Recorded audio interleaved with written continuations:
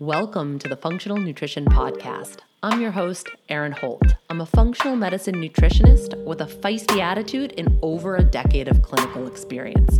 I work with women all over the world through my online programs, and I'm also the founder of the Functional Nutrition Academy, a 12-month practitioner mentorship where I help other nutrition pros level up with functional medicine methodologies. I've got a bone to pick with diet culture and the conventional healthcare model that are both systematically failing so many of us. Creating a new model is my life's work, and this is what the show's all about. Please keep in mind this podcast is created for educational purposes only and should never be used as a replacement for medical diagnosis or treatment. If you like what you hear today, I'd love for you to subscribe, leave a review in iTunes, share with a friend, and keep coming back for more. Thanks for joining me. Now let's dive deep. And before we start off the show, we got to shout out show sponsor BioCult. Their boosted product is a multi-strain probiotic with 4 times the concentration of their original formula. That's why I like this one. It packs a good punch. All of their probiotic strains are backed by clinical research. It really makes a great everyday probiotic. I heard from a listener recently, this stuff has changed me, she said. So it's a great stuff and there's no need to refrigerate it. So really handy to have around and to travel with, which is always a good idea. If you're like me, your gut gets a little cranky when you travel, when you're off your normal routine. So taking a probiotic can help with that. It can also, those capsules can be pulled apart. So you can give it to your kiddos by sprinkling it into their yogurt or their oatmeal. I put it into a little shot glass with water and Hattie shoots it back. So if you want to check out that probiotic, head to their website using the link in our bio. Use code FUNK15 to save 15%. Hey there, friends. Last week's show, we talked about the importance of a whole foods diet and the downstream effects that our Western diet has created on our health and on the health of our kiddos and on, the cost of healthcare and so on and so forth. And I promised you that I didn't want to just share that information as a fear tactic, but I also want to build upon that with actionable steps and ways to simplify healthy eating, because this is something that a lot of us are aware that we should be doing, but we have obstacles and we have roadblocks. And one of those things is time and overwhelm. So today on the show, I have Cassy Joy Garcia, and she's going to talk about her dinner fix solutions. And I just think that this is a great starting conversation for folks who are just feeling, quite frankly, overwhelmed. But it's an important conversation because so much of what I discuss here on the show over the past 4 years is predicated on the idea that we are eating whole foods diets. That is, as I discussed last week, is what I consider one of the non-negotiables of building out the foundation of our health house. It's really hard to layer on top of a cracked foundation, so to speak. So I hope that this episode brings you some great ideas. I was kind of going into this being like, this will be great for my audience, probably not something that I'll take a lot of ideas out of because I'm already somebody who loves to cook. I cook every meal from scratch and I enjoy it. It's part of my creative process and my stress relief. But I actually walked away with some really good ideas. So I know that you will too. Cassy Joy Garcia, she's the best-selling author, officially a New York Times best-selling author of Cook Once, Dinner Fix. She's also written other books, Cook Once, Eat All Week, and Fed and Fit. And she's the creative force behind the popular food blog, Fed and Fit. We'll talk about that a little bit because as a fellow entrepreneur, I was really geeked out. She's built this incredible business. It's been really fun to watch the evolution of it. So I wanted to get into the ins and outs of that a little bit. So if you're a business owner or an entrepreneur or a goal setter, I think you'll enjoy the first part of our conversation. And then we dive into lots of the food and dinner conversation. Her Cook Once method is kind of revolutionary in the way that she gets people into the kitchen cooking meals without feeling totally crazed and overwhelmed. So listen to the show and enjoy it. Welcome, Cassy. I'm so pumped to have you on the show. This is going to be such a great episode. So thank you for joining us. Thank you for having me. This show is really a lot of high level stuff. That's kind of what it's morphed into over the past 4 years. As somebody who practices functional medicine and then trains clinicians to do similar stuff, we end up talking about high level stuff. But all of that high level stuff, I always try to remind people, is kind of predicated on the assumption that you're doing the basics and the foundation, which is eating well. And sometimes I am like so focused on like zooming into the big picture stuff or like the big high level stuff that I forget that like we need to like regroup and reground and get people eating. And cooking dinner is a really big thing that people struggle with. So I'm really excited to talk with you and give people strategies to walk away from this episode about like how they can actually create meals for their family that they feel good about. Before we do get into anything food related, I want to congratulate you. I know that you just hit last week, I think, New York Times best selling author. So we have to just take a moment to celebrate that. Thank you so much. Yes, it's a dream come true. I still have a hard time believing it.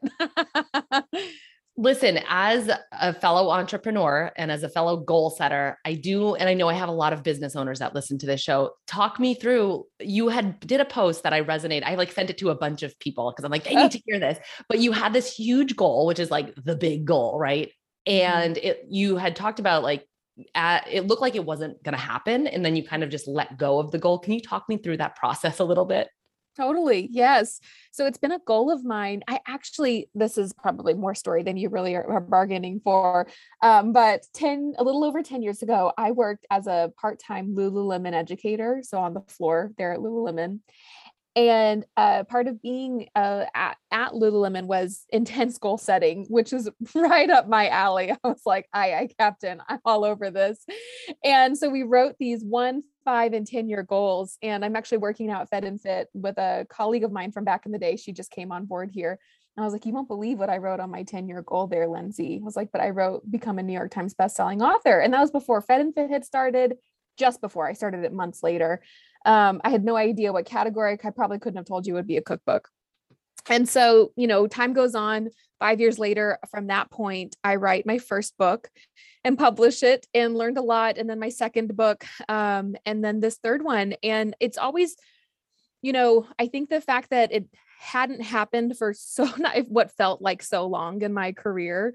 And I'm still a young author. I'm 35, to be able to have a lifetime professional accomplishment at that stage in my life. But it felt like maybe it wasn't, I had this realization before Cook Once Dinner Fix came out where I thought, you know what, it's not about these goals that I set a decade ago. That's not what it's about. What it's about, and the reason I do this work is so that it can help people and it can serve people. Like that is why we pour so much time and energy into Fed and Fit and these books and resources. And so I just essentially was an attitude check because I really thought that it wasn't going to happen. I had set these pre-sale number goals in order to get attention from industry, is how, pre-sale goes for books, is like if you pre-sale a certain number of copies, then big buyers in the industry will say, oh, looks like folks are interested in this one. And then they want to go ahead and place an order and distribute your copies in various stores. And so we had these aggressive goals, but these goals were also matched up with what I thought would give me a good chance at the list. And so I did. I wasn't hitting those goals. The book is still doing remarkably well. So I feel it's very out of my hands. The book is still doing remarkably well, but I wasn't hitting those numbers that I had prescribed or that I had determined in the time that I thought I needed. And I was a little disappointed, but I thought, you know what? It's not what it's about. It was such a good moment for me to recenter and remember why I'm doing this work. And I focused on that so much so to the point that I forgot the day that the list was coming out. And when my agent called me, I was genuinely like, oh my gosh, is everything okay? What did I do wrong? Why are you calling me right now? It's a little bit of that guilty conscience kicking in too. Yes. She's like, I'm going to patch Justin through. And I was like, okay. And this is my editor. I thought, now I'm really nervous. Did I do something wrong? Well, that is so awesome and such a good take home message for anybody that's setting goals in any capacity. I had something very similar happen last spring. It was a very big launch for my business. And I was so focused on the numbers, which normally I'm not at all, but I'm like, I'm growing my business. Let me focus on strategy and numbers. And it was so stressful that I had to just like stick a pin in it and come back to like, why am I doing this? Why am I offering this? Who am I here just to show up for and serve? And that changed the game. And I ended up blowing my goal like way out of the water. But it was from this place of like, why am I doing this versus like, this is the goal just because it's the goal. Yes. Okay. And then for those, we're going to talk about the real reason that I have you here is to talk about Cook Once, Dinner Fix, your new book, because this is going to really revolutionize the way that people approach cooking dinner. But I would, for those folks who might not be familiar with your work, can you just give us a bit of a background on what you do? You have stuff all over the place. You have Fed and Fit, you have your own, there's like blogs and books, and just kind of summarize what you do. Yes, I like to think of myself in the shortest version as a problem solver in the kitchen primarily, and in the home, safer living, wellness, things like that. I'm a holistic nutritionist by training, and I went and pursued that after starting Fed and Fit, and I had readers asking really great questions, and I thought, gosh, I want to help. I want to see what answers I can provide you with, and I have since transitioned started Fed and Fit 10 years ago as a personal blog. And that still is where you're going to find the grand majority of our content. So we have over 1,000 free recipes there and resources. And that's where we test drive things like the Cook Once method, for example, and have those available for readers to try on for size and see if it solves that dinner problem that we're all seeming to face at the same time. And that pretty much is it. So it's between Fed and Fit and then my books, the third one that just came out. So when you started your blog, was it primarily paleo? Yes, it And was. you've transitioned a little bit away from that, or this is just me, like my perception, but is that true? Yes, it is true. I remember the first day because, the nature of a blog, because it tends to follow the person, right? And how their life evolves. And so, for example, I've since had 2 children, about to have my third. And so it's like some parenting and motherhood content is folded in now. But also, as I had healed my body early on in my blogging days, and paleo was instrumental in helping me really get to the bottom of some chronic health issues that I had in my early 20s. And I found that once I had really healed pretty thoroughly, I was ready to do some reintroductions. And my nutrition philosophy then and now is the goal is to eat as abundance as many things as we can, not necessarily whittle it down to the 4 things that we know are going to be the most benign to our bodies, and be like, I just eat blueberries and butternut squash and bison. And so as I started exploring and folding in more foods again and dairy, I remember when I first published my first recipe on the website that called for cow's milk cheese, not goat cheese, not buffalo or something low casein. I was like, we're going there. I thought they're gonna come after me with pitchforks. People are going to lose their damn minds. They are. And it didn't. Of course, my readers were like, you like cheese? I like cheese too. Well, I know that that's not always the norm for bloggers. Like once they put themselves in this category, if they deviate from that, people really do lose their damn mind. So that really speaks to your audience, I think. It does. Of a real nice, solid community, accepting community. How do you get, I do, this is like total selfish questions, like about your business, and then we'll move into food. You have content everywhere. Like how does that become overwhelming? Or, I mean, how do you atomize your content? How do you get content anywhere? You do newsletters, you write books, you have a blog, you post things on social media. Like at what point are you like, help? I need help. Constantly. It's constantly overwhelming. And I'm here for these questions. Keep it coming. It is. We have essentially 4 main content vehicles. And I used to have a podcast, and we had 200 episodes on the Fed and Fit podcast. And then I had a year of a podcast, a business related podcast. And we got to the point where I had to get off the hamster wheel somewhere.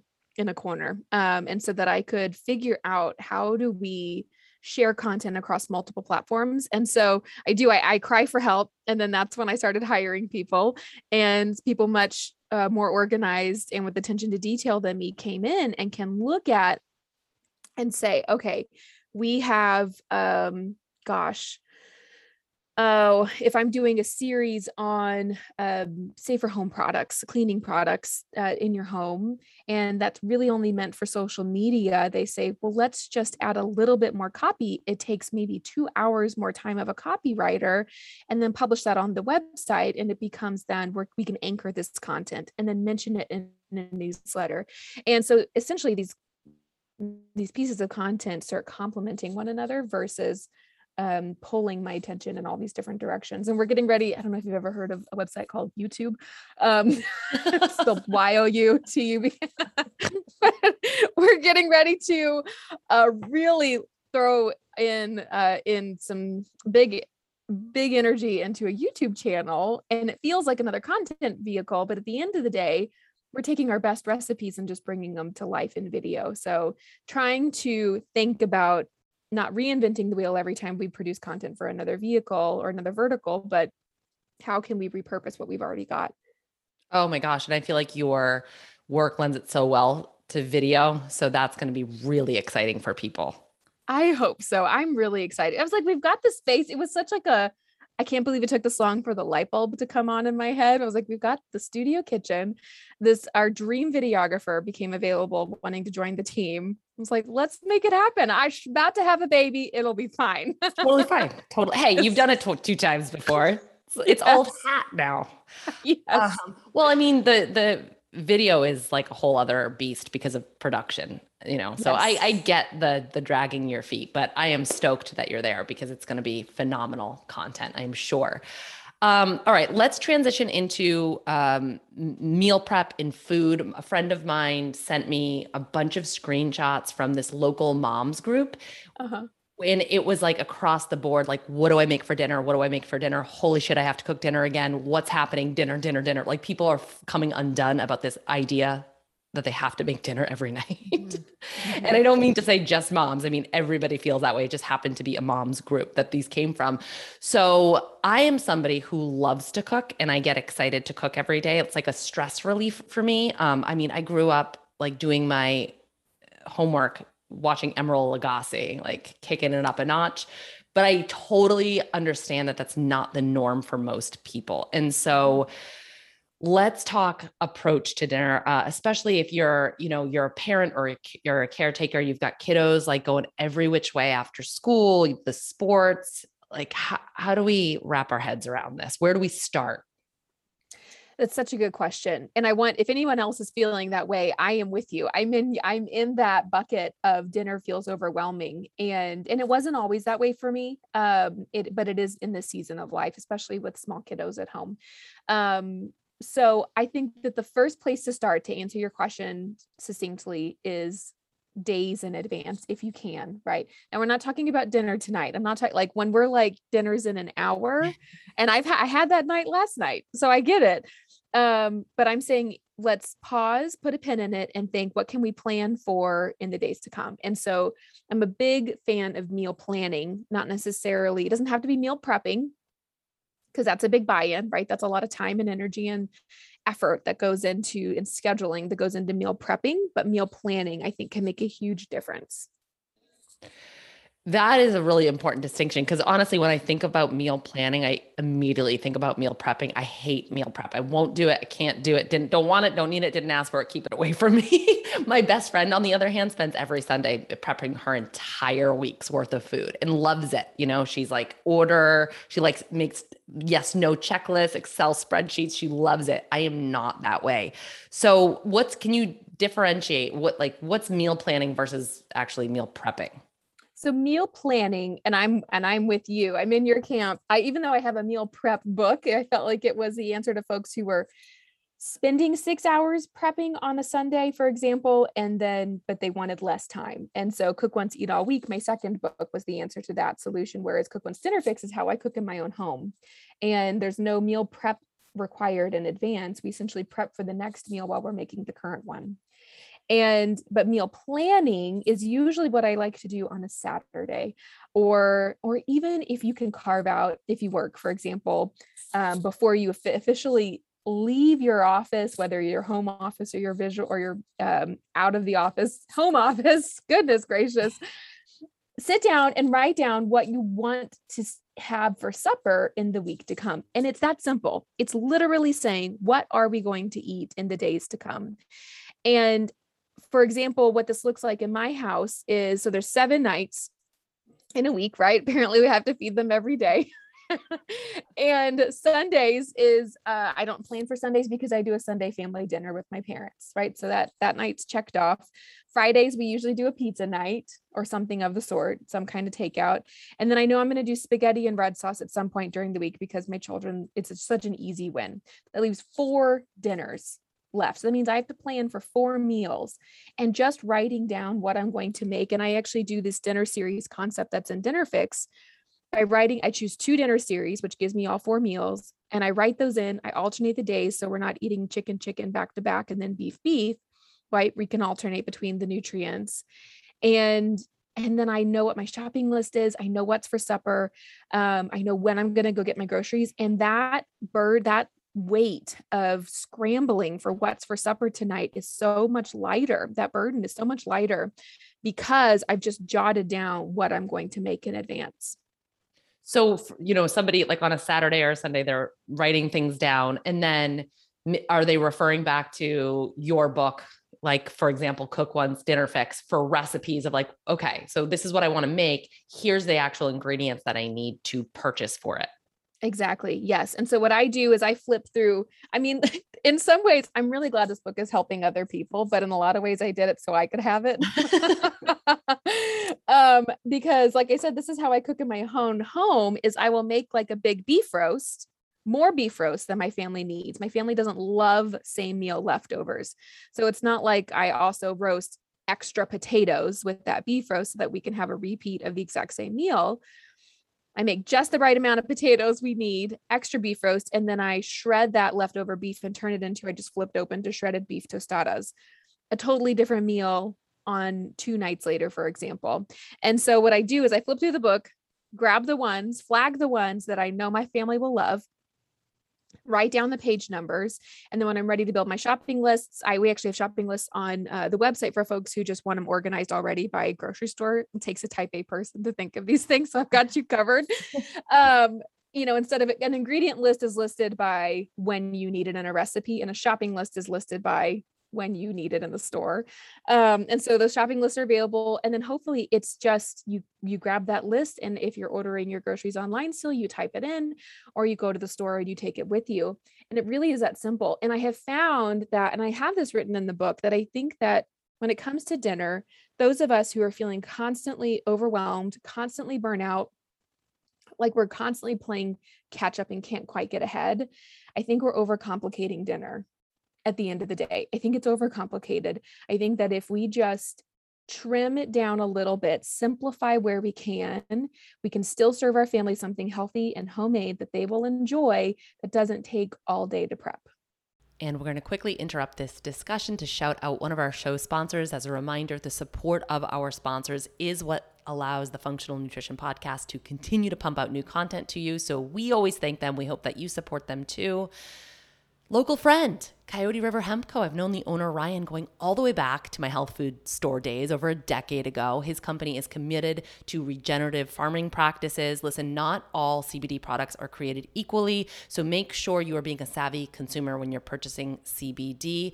I highly recommend their Coyote River 500 milligram hemp oil, and you can use that to titrate the dose up or down. We always recommend starting low and working your way up slowly over time.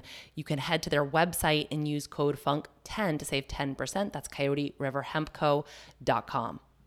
I'm always looking for kind of quick and dirty ways to pack in extra nutrition, polyphenols, antioxidants, fibers for my gut, and even herbs for my stress response. Like the more adaptogens, the better, which is why I use Organifi powders every day, several times a day. I love to put them into my water. This is great if you're one of those people that struggles to just get enough hydration, get enough water. And if you feel like water's really boring, these powders can zhuzh it up for you. My kiddo loves them. She feels like she's drinking juice. I also throw them into my smoothies just as a way to get some extra nutrition. My personal favorite is the red juice. So it has lots of different red powders, things like acai, cranberry, pomegranate, strawberry, raspberry, blueberry, all of those polyphenol rich red and blue powders. And if you've listened to the show or you've seen me on Instagram, you've heard me talk about the benefits of these powders. They feed a very unique and particular type of bacteria in your gut called Akkermansia. Akkermansia is a keystone player. It's wicked important for keeping your gut healthy and strong. It prevents leaky gut. It also is very important for metabolic health and insulin signaling and controlling blood sugar. Now, unfortunately, I do a lot of stool tests on people and see that Akkermansia is low, sometimes even below detectable limits. That's a real bummer. Some of the bacteria in our guts are little piggies. They'll eat anything. And then some bacteria are more like snobby foodies that will only eat specific things. This Akkermansia bacteria loves to eat red polyphenols. So the more red foods you can eat, the better. And getting red powders is super important as well. So the red juice is something that you can grab, super easy, and it's low sugar. All of Organifi's powders are under 3 grams of sugar per serving, and most of them offer up fiber as well to counteract any spike in blood sugar. So highly recommend. I throw them in my smoothie so I can pack in a bunch of veggies without adding a ton of fruit that might spike my blood sugar, and I can still make them sweet and palatable. Go to Organifi's website, Organifi.com. You can click the link in the show notes. Be sure to use the code FUNK. It will save you 20% off of every single order you ever place. You get a good deal and you get to support all the good things in your body too. Do you have first of all, that the idea of shopping for what you actually need, again, not something that I do, but I hear so much from clients and people that participate in my programs or listen to the show that they get super excited and they're like, this is the week that I'm going to do it. I'm going to do the healthy eating. I'm going to buy the veggies. I'm going to do it. But without a plan, they kind of come undone. So then they have like drawers of produce that they end up having to throw out, or it just becomes this overwhelming thing. So I think if somebody's in that camp of like, I want to do it, I don't know what to do. I have like the willingness and the desire, but I just need a little bit more hand holding. I feel like this approach would slot in seamlessly here. Yes, absolutely. And that's something that is really important to me, is how I develop these recipes is hopefully you feel supported in that less waste journey. And it could be, yes, it's great in terms of our budget. But it just the load of when you open up the refrigerator and knowing that what you see is what you're going to use is a relief. And what I have found, a tip that I love to share with folks, is getting started on dinner starts as soon as you get your groceries in your house. And I'm not talking about requiring you to wash and chop your vegetables. While that would be nice, I'm not saying that that's what you have to do, but it's as simple as, you probably have top of mind when you get your groceries into your home. You probably remember what groceries generally are destined for certain meals, right? You know that can of beans and the kale and the lime juice and the sour cream, those are all going to go into this chili verde, right? And so I say, let's keep those ingredients bundled, whether in a box, bag, or basket, in your refrigerator, including the dry goods, including the canned goods. Keep those in your refrigerator so that, again, when it comes time, it's Wednesday night and you're like, what? I know I was going to make this chili verde, and you're looking to rummage for all these ingredients. All you have to do is pull out that bin, and it gives you such a head start. What's that Netflix show, Home Edit? Am I saying that? I feel like that's some real home edit type stuff right there. I bet those gals would love this approach. You got to get yourself on that show. That's your next step. how to home edit your dinner approach. I Yes. also, it cuts down on the mental load too. My husband, like trying to be like the biggest support he can be. He's like, just, I can cook dinner tonight. Just tell me what to do. Or like, I can go to the grocery store and get dinner stuff. Just tell me what to get. And I'm like, no, no, no, you don't understand. Me conceptualizing the meal in my brain is the work. That is the labor. That's the tough stuff. So like, if you want to help, like come up with ideas. And I just feel like so many people, it's like decision fatigue. I started experiencing that a little bit when we were in lockdown of like, I'm so tired of food. I'm like tired of thinking about it. Like it's just the same. It becomes like just like a burden to think about. And I feel like having a resource to say, okay, I'm going to map this out and plan this. It just cuts down on so much of that like emotional nonsense. Yes. And hopefully it makes it more fun again. And I'm with you. I love to cook and I love to do these things. And I am also feeling that decision fatigue. I'm feeling that burnout night after night and being able to flip through a book and see a pretty picture for every recipe and say, oh gosh, that looks good. And I know that the people I'm feeding are also going to like this. Flag it and make it. And if it feels doable, especially do that. I think that's definitely a way to lean in. And that's something you said about your husband or a partner is asking for how they can help. Something that I found that's some stories that are coming out of folks who are using Cook Once Dinner Fix right now. And it's really an exciting accidental win in a lot of ways. But the way that these dinner series work is that meal one is when you would make the protein, whether animal-based or veggie-based protein for that first meal, right? And we cook more than we need. So let's say it is a ground beef meal, right? So we're going to make 3 pounds of crumbled ground beef. Cook that down because it's not that much more work, right? To cook more ground beef when you already have the pan out and all the dishes dirty. You enjoy meal one. The dinner series that comes to mind right now is it's an enchilada casserole. So layers of tortillas and the ground beef. And then meal two is just going to be a stir fry teriyaki style ground beef dish with a bunch of vegetables, and we serve it over white rice. And if you have somebody in your home that wants to help in the kitchen, that second meal is very beginner friendly because the protein is already cooked. And that tends to be the part that really intimidates folks. It's more about re-crisping it, applying a new taste or texture to the meat and or to whatever the protein source is. And it tends to be such a great win and a way to divvy up the dinner responsibilities in a house. That's such a good idea.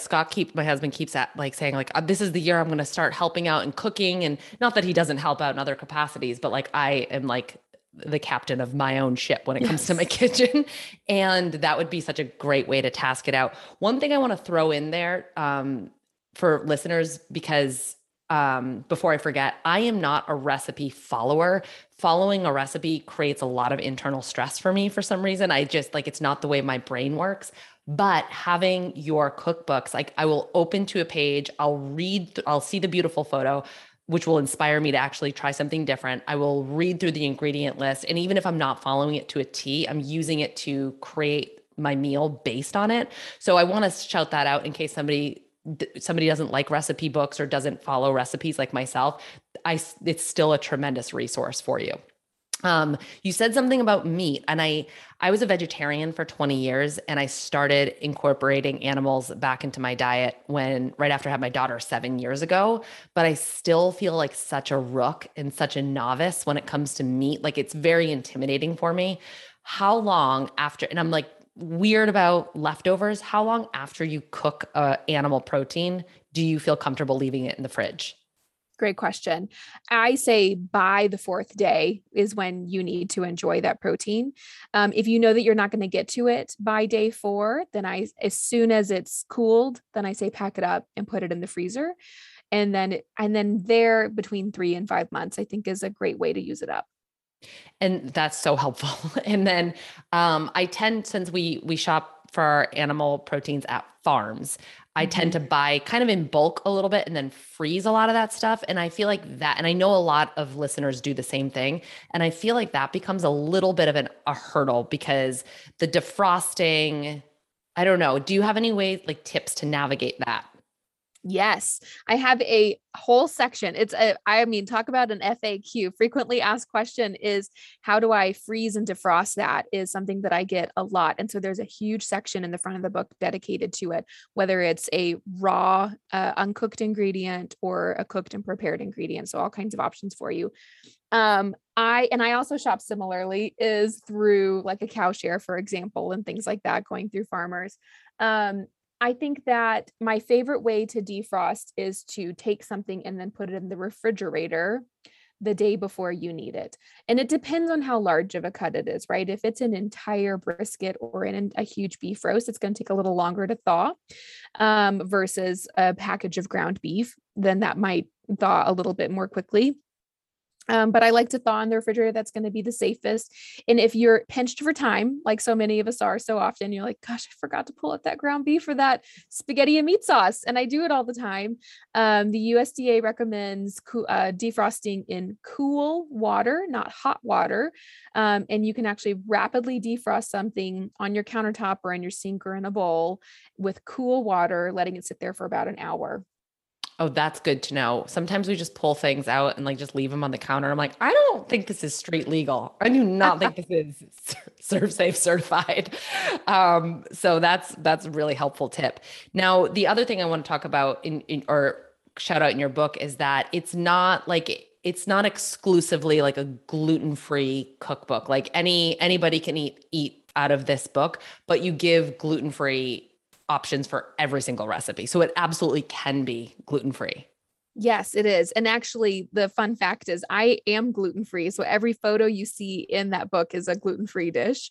And so all the gluten-free modifications are what you're looking at. And Perfect. yes, yes. And it's, as a nutritionist, that's just a switch in my brain I cannot turn off is thinking about special dietary needs and requirements and wanting to make sure that my recipes are as inclusive as possible of folks who have those needs. And so we have gluten-free in there, dairy-free, nut-free, egg-free, and so on. And the modifications and substitutions that I list in there, I want folks to know are tested because if you've ever made I don't know, like a dairy-free mac and cheese or something online. You're like, oh, you can make this dairy-free, and you make it and you think, did anybody test this before they wrote it? Because it turned into gloop.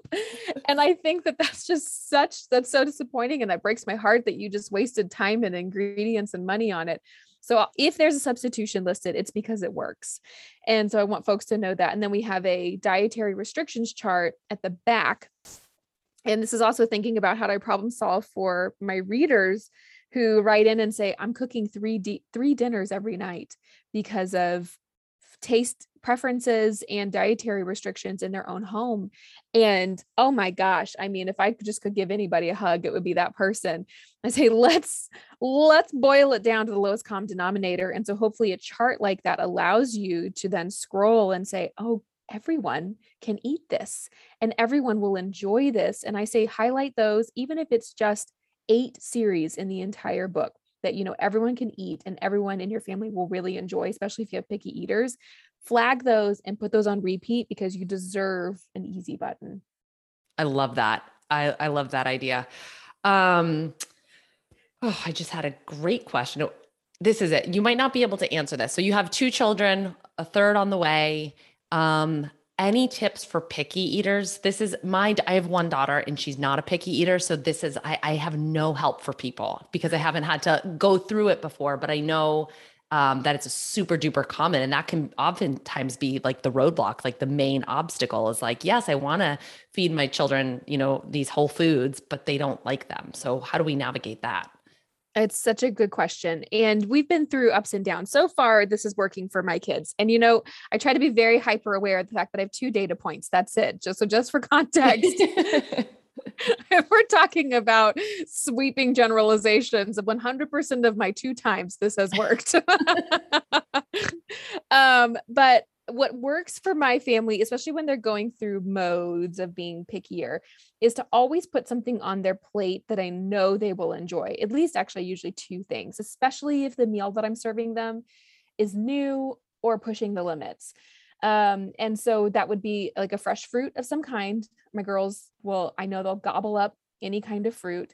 and then something else. Maybe it's a piece of cheese or a vegetable that I know that they love. Something that doesn't require me to prep, right? Because I'm not going to be cooking extra meals. And then what I do is, depending on what we're serving, I will serve it to my children deconstructed compared to what I'm serving my husband and myself. And I have found that to really help my children get over this, what is that vibe, right? And so let's say if it's a bowl of chili, for example, if I put a bowl of chili in front of my 18-month-old, and sometimes my 3-year-old, they will look at it and be like, that's a mystery bowl. Like, I have no idea what's in there. I don't get it. I don't want it. Whereas my husband and I, we can have an intelligent conversation and be like, this is chili verde. You're going to love it. And he's like, oh, I sure do. And so for the, for the girls, what I do is I'll scoop out the beans and put that in a little pot or a little place on their plate, scoop out the kale, put that in another little place on their plate, and so on and so forth. And then after they try those components, then they get curious about my bowl, and then they get more curious about that meal experience. That's so interesting. I mean, my Hattie is 7 and I'm still sometimes doing that. Like she would not most likely sit down and eat a bowl full of chili, but she would certainly eat the individual components. It's very funny. But then I sometimes think that, like, I always try to encourage parents to not prejudge, because I mean, one day she'll eat something, the next day she won't. It's like, it will change. But like the other night I made a butternut squash soup with cauliflower and bone broth, like real basic. And I put the basic one aside for her. And then my husband and I like added spice. I zhuzhed it up. I did all these fancy tricks. She blew through her bowl and she's like, what's that? I'm like, I don't know if you'll like it. It's spicy. And then she ate a whole other bowl. And I'm like, you just can't plan for this kind of stuff. You can't. I love it. So I think just keep throwing things in front of them to keep getting that exposure. Okay. So last question that I have for you. And I know that you kind of go over this in the book, but if you had to like break it down to bare bones, like somebody's telling you, I am overwhelmed with dinner, I need simple. Do you have like a basic template for people to think about following as a way to take the overwhelm out of cooking dinner? Yes, I think that what I want you to do, and this is again going to boil down to planning. And so plan your planning time for when you have the time, right? And you're not already overwhelmed. And so for me, for example, that's usually a Saturday morning. It's when my kiddos are happy doing something and I can sit down with a cup of tea or coffee and write things out. And in that time, whether it's leaning on a recipe book, for example, like Cook on Cinefix, or just what works for you, I say, what is the easiest thing you can pull together this week, and do that until your battery is more recharged. So if, for example, ground beef, grass-fed ground beef is something that you feel very comfortable and confident cooking, I want you to double it. I want you to make twice as much as you need for the dinner that you want to prepare for your family tonight, and then store that cooked leftover, and then use that in another ground beef dish that your family will enjoy, that's really easy to pull together for another night this week. And lean on the things that are really easy and really approachable. There's no award. Or if you're flipping through a book like Dinner Fix and you think, for example, I have a duck recipe in there for the folks who want to go for it. There's no award though for going for it. There's nobody out there that's going to say you did. I mean, you can feel that way, but if you're already feeling like your tank is a little empty, I want you to go with what feels the easiest and start with those. I want you to go with the things that feel really easy, really manageable, and like sure wins for your family. Especially if you have those picky eaters, because there's nothing like mustering the energy. You're exhausted. It's been a day, right? You muster the energy to pull this fabulous meal together, to create a dinner time experience for your family. Maybe even you manage to plate it with a joyful heart, which I wouldn't say I do perfectly. And then all of a sudden your family's like, I don't like it, and I don't want that for you. And so I say, like, really bake in some sure wins wherever possible and simplify wherever possible. That's super helpful. And I think we can all learn from that approach. So thank you so much for being here. I'll make sure that we link to all, your latest book, your other 2 books, your blog, all that good stuff all over the interwebs, because you're just about everywhere. Congratulations again. Super exciting accomplishment. And I know that a lot of people will will benefit from your book and from listening to this show. So thank you so much for being here. Thank you so much for having me.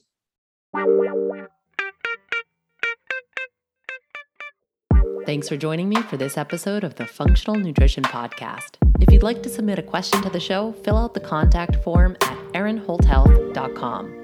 If you got something from today's show, don't forget, subscribe, leave a review, share with a friend, and keep coming back for more. Take care of you.